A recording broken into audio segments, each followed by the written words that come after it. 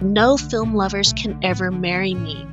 If they got an American actress to slant her eyes and eyebrows and wear a stiff black wig, it would be all right. But me?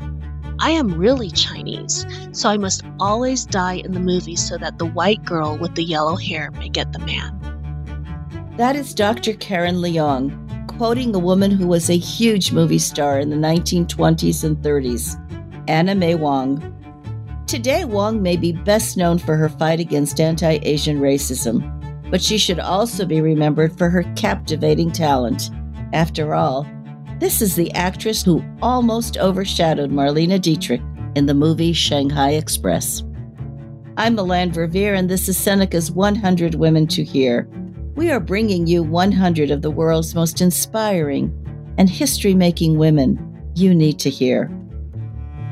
If anyone can tell us about the impact of Anna May Wong, it's Dr. Karen Leong. Dr. Karen Leong is Professor of Women and Gender Studies and Asian Pacific American Studies at Arizona State University.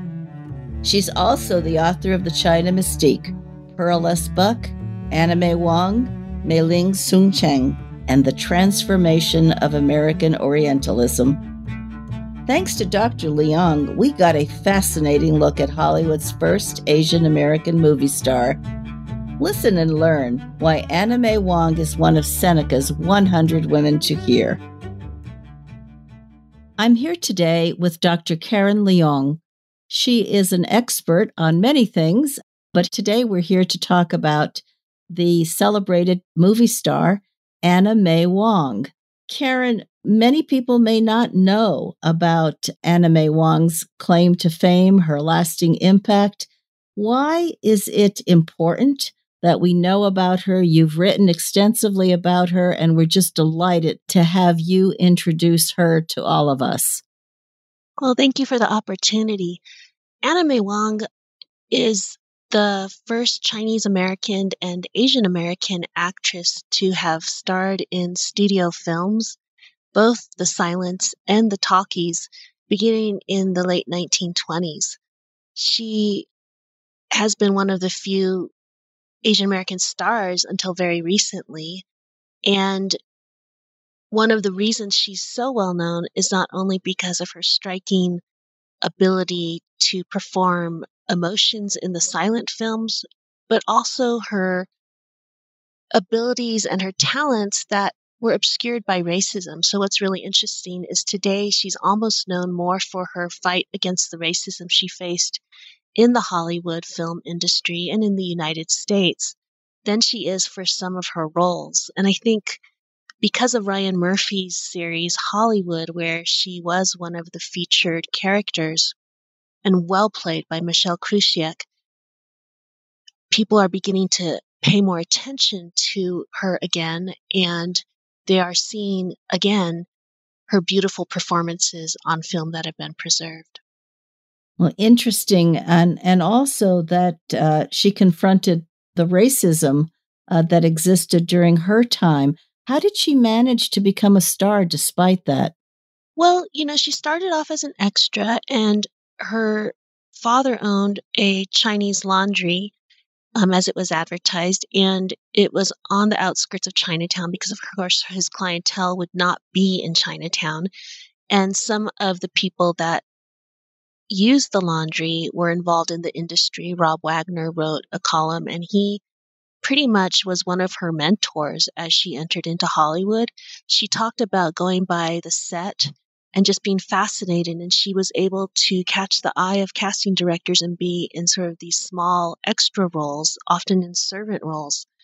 But it was when she was chosen and cast in Douglas Fairbanks Jr.'s The Thief of Baghdad as a slave girl that she really stood out on screen, literally, and she was then cast in many more parts. She was not able to find many roles in Hollywood, but she traveled.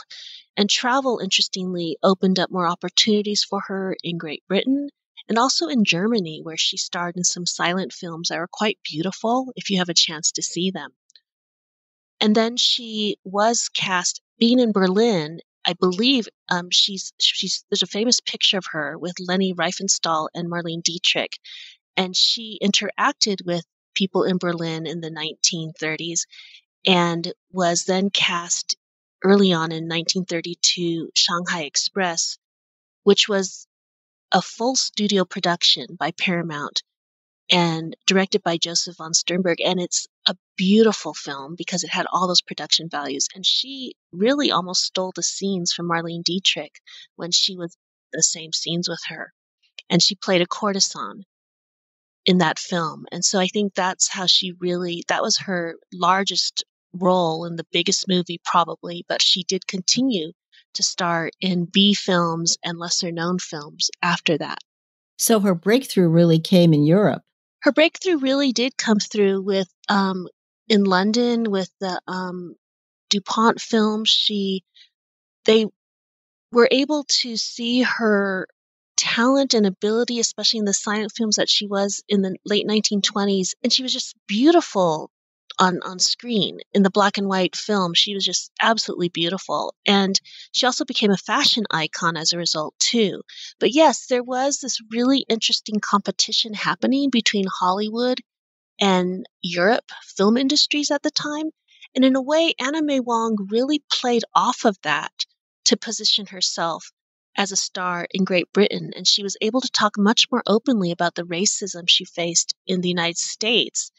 And it was really interesting how she was able to parlay that in a way into more marketability for the British film industry. They were able to sort of point out how much more open they were to talent and contrast themselves with the U.S. industry.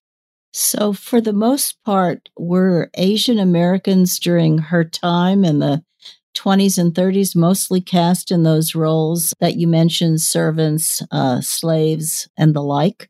If at all, not even then, usually. Part of this was there was not many roles at all for Asian American males, and there were very few roles for Asian Americans at the time. Many Asian Americans at the time were still immigrants. There was a very small second generation community, of which Anna May Wong was like less than 70 young Chinese American women in Los Angeles at the time. And that was a reason. But many of the reasons was that Asian American or Asian roles were still played by people in yellowface. Or if they were extras, many of those roles would be cast by Mexican Americans or other, even if they're really far away, they could just be anyone in a costume. So there were very few roles, even for the featured bits, the featured roles that Anna May Wong would play in some of the early films she was in. So yellowface would be when white actors used makeup to try to look Asian. Did she ever comment on that, how she felt about that?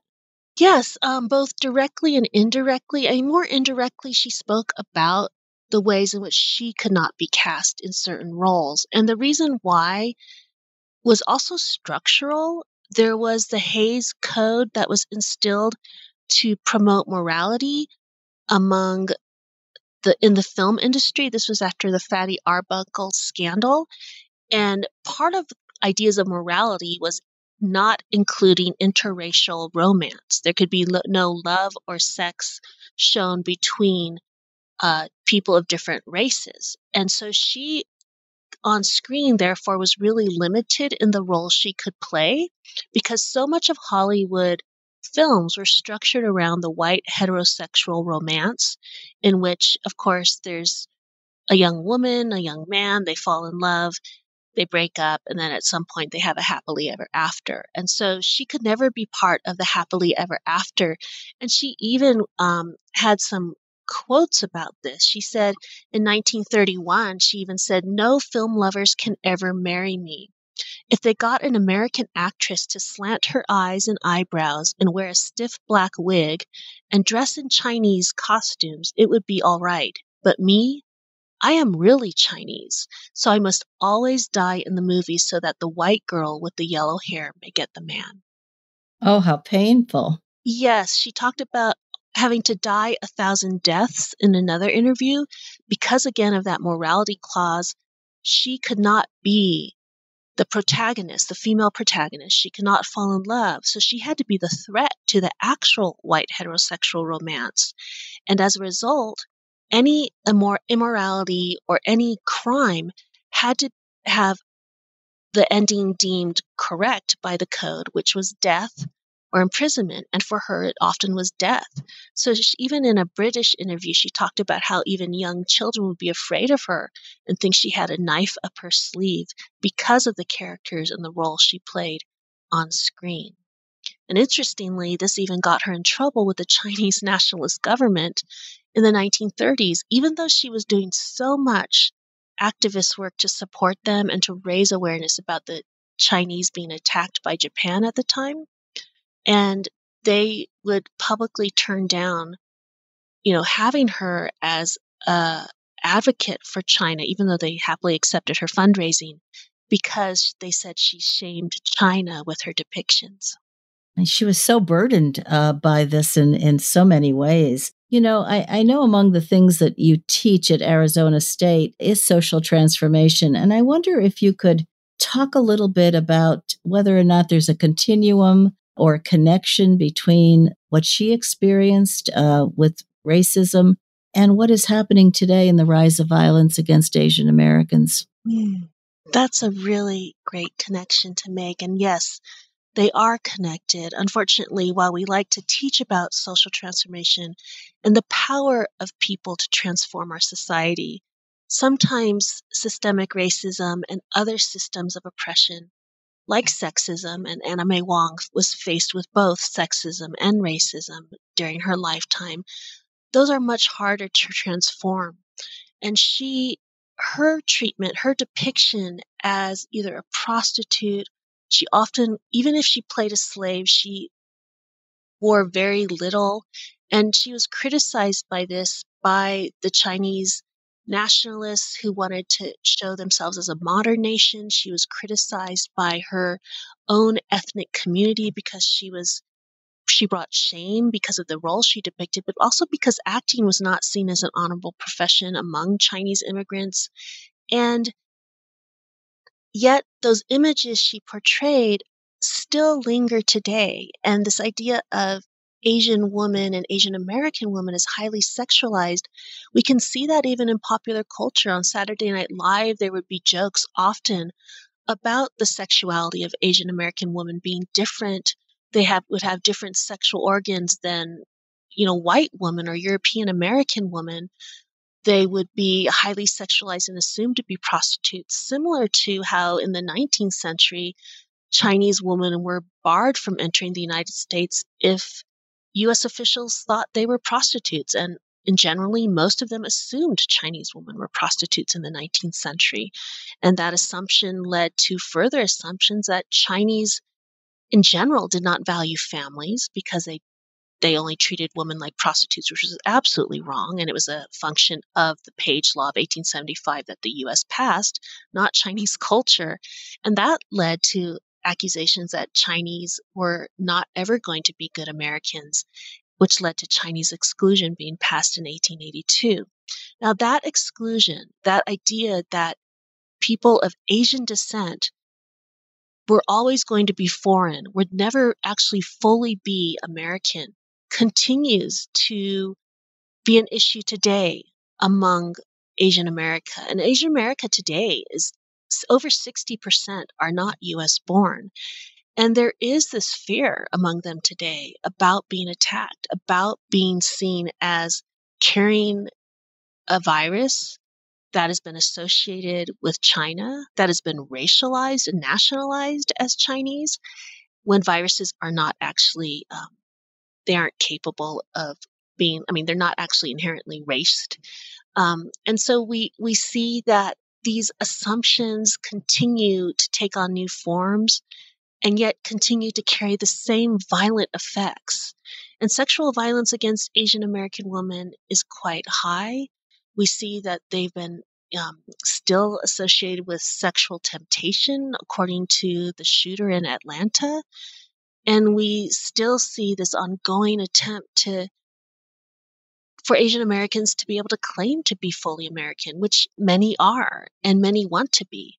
So again, yes, there is this continual line of exclusion that can happen, even though at the same time, Chinese and Asian American labor and skills and talent are necessary to the development of the United States today and even in the past.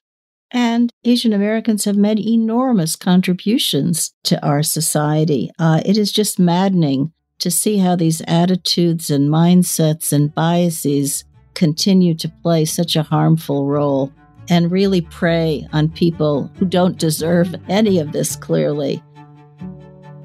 Seneca's 100 Women to Hear will be back after this short break.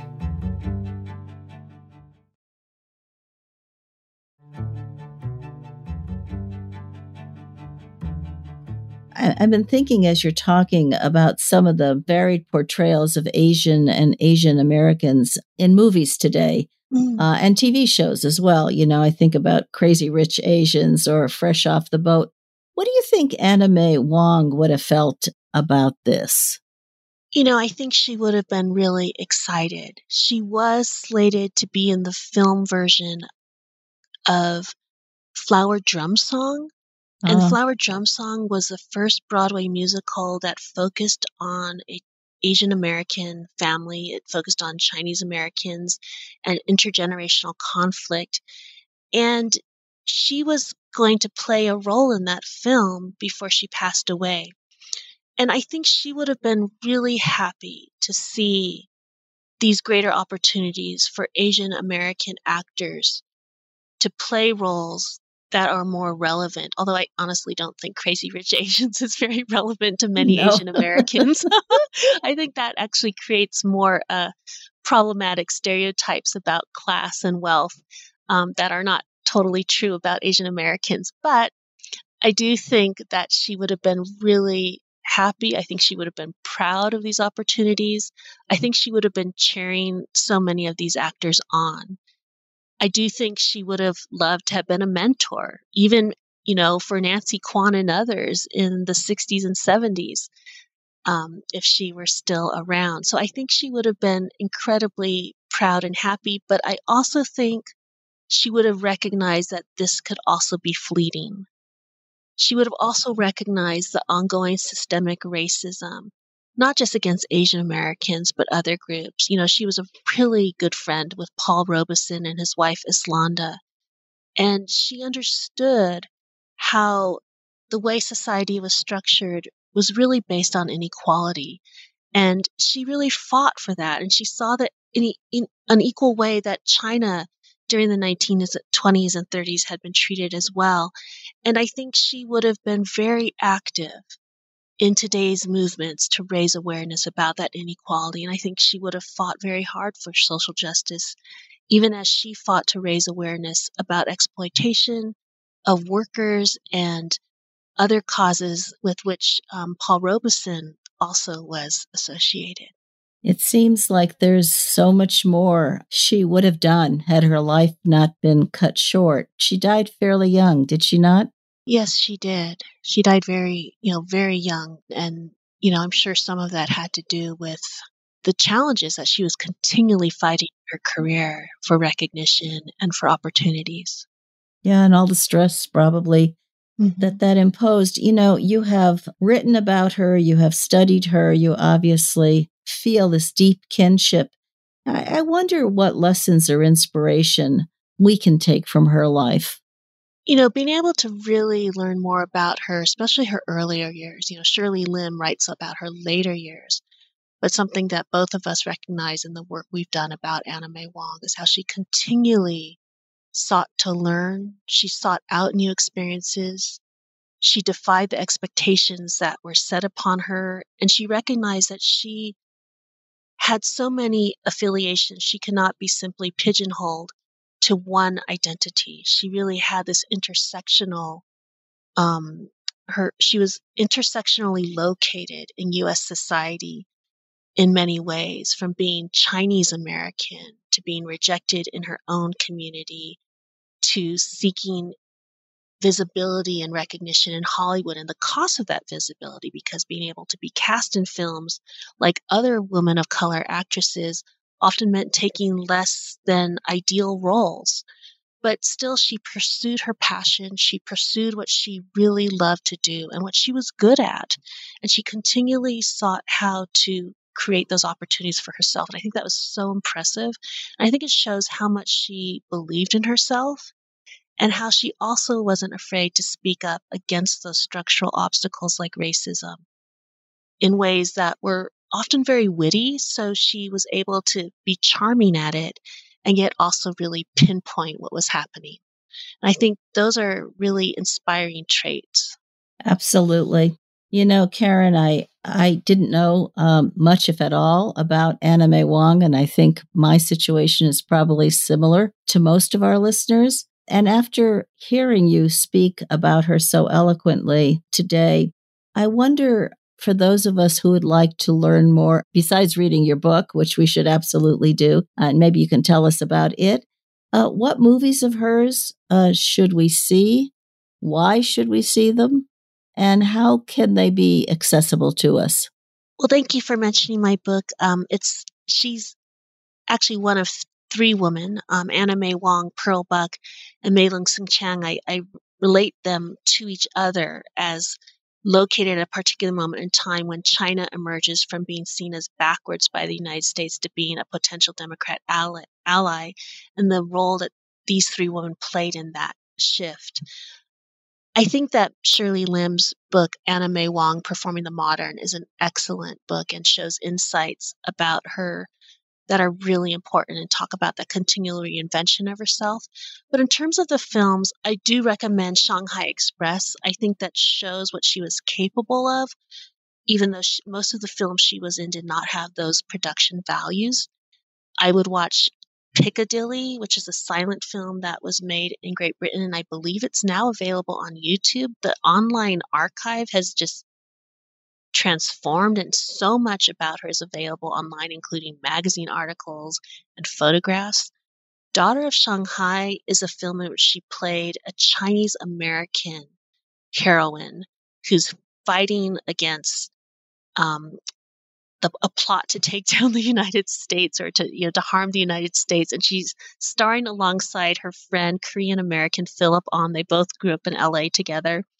It's delightful. Again, the production values are not wonderful, but it shows one of the first and earlier portrayals of Asian Americans as Asian Americans, not speaking with pidgin accents. Toll of the Sea is a beautiful silent film. It's a very tragic story, unfortunately, but it has really good production values, so I highly recommend that. And finally, I personally love Lady from Chungking, and this is a film that was made by a very small outfit that I believe might have only been created to create two films about China during the 1930s when they were at war with Japan. And it's remarkable. It really lacks production values, but the story is really heroic. It's so antithetical to anything that Hollywood had produced at the time. And you can see her passion and how it brings together her love of China, her desire for better roles. It's feminist in many ways, even though they didn't use that term back then, because it shows this remarkable woman leader who's like defending the Chinese people. And the ending scene, and I wrote about this in my dissertation, when she's shot and killed by the Japanese, and she still rises above, her spirit rises above her body on the ground, and she keeps speaking about China. If you can look past the production values, you can really see Anna May Wong, I swear, in that characterization. And I really recommend that, and I believe it is on YouTube now. It's just amazing, and we can hear your passion about her, what she represented, her time, and what is still troubling our societies today that she had to deal with all of those years ago. So, Dr. Karen Leong, thank you so much for introducing us to Anna May Wong, and for helping us understand, too, that struggle against violence against Asian Americans that is still, regrettably, a part of our society. So it's been a pleasure to talk to you, and thank you so much. Thank you for having me. I learned so much about Anna May Wong and Hollywood from Dr. Leung. Here are 3 things I took away from that conversation. First, now is a great time for us to get acquainted with Anna May Wong, her life, her fight to be heard, and her incredible talent that radiates through even dated and stereotyped movie roles. Second, we need to recognize that even though our country has come a long way since the 1920s, there's still much work to do. Yes, some Asian American actors and directors are winning big roles and taking home awards, but anti-Asian racism remains a problem, one we can all stand up to. Finally, we should be grateful that we're living at a time when we have access to the movie treasures of the past. We have the opportunity to appreciate Anna May Wong's performances in movies like Shanghai Express, Piccadilly, and Lady from Chongqing. And to learn even more, check out Dr. Leung's book, The China Mystique, Pearl S. Buck, Anna May Wong, and Mei-Ling Sung-Chung, and the Transformation of American Orientalism, as well as Shirley Lim's book, Anna May Wong, Performing the Modern. Tune in next Thursday to hear about our next featured woman and discover why she's one of Seneca's 100 Women to Hear. Seneca's 100 Women to Hear is a collaboration between the Seneca Women Podcast Network and iHeartRadio, with support from founding partner P&G. Have a great day.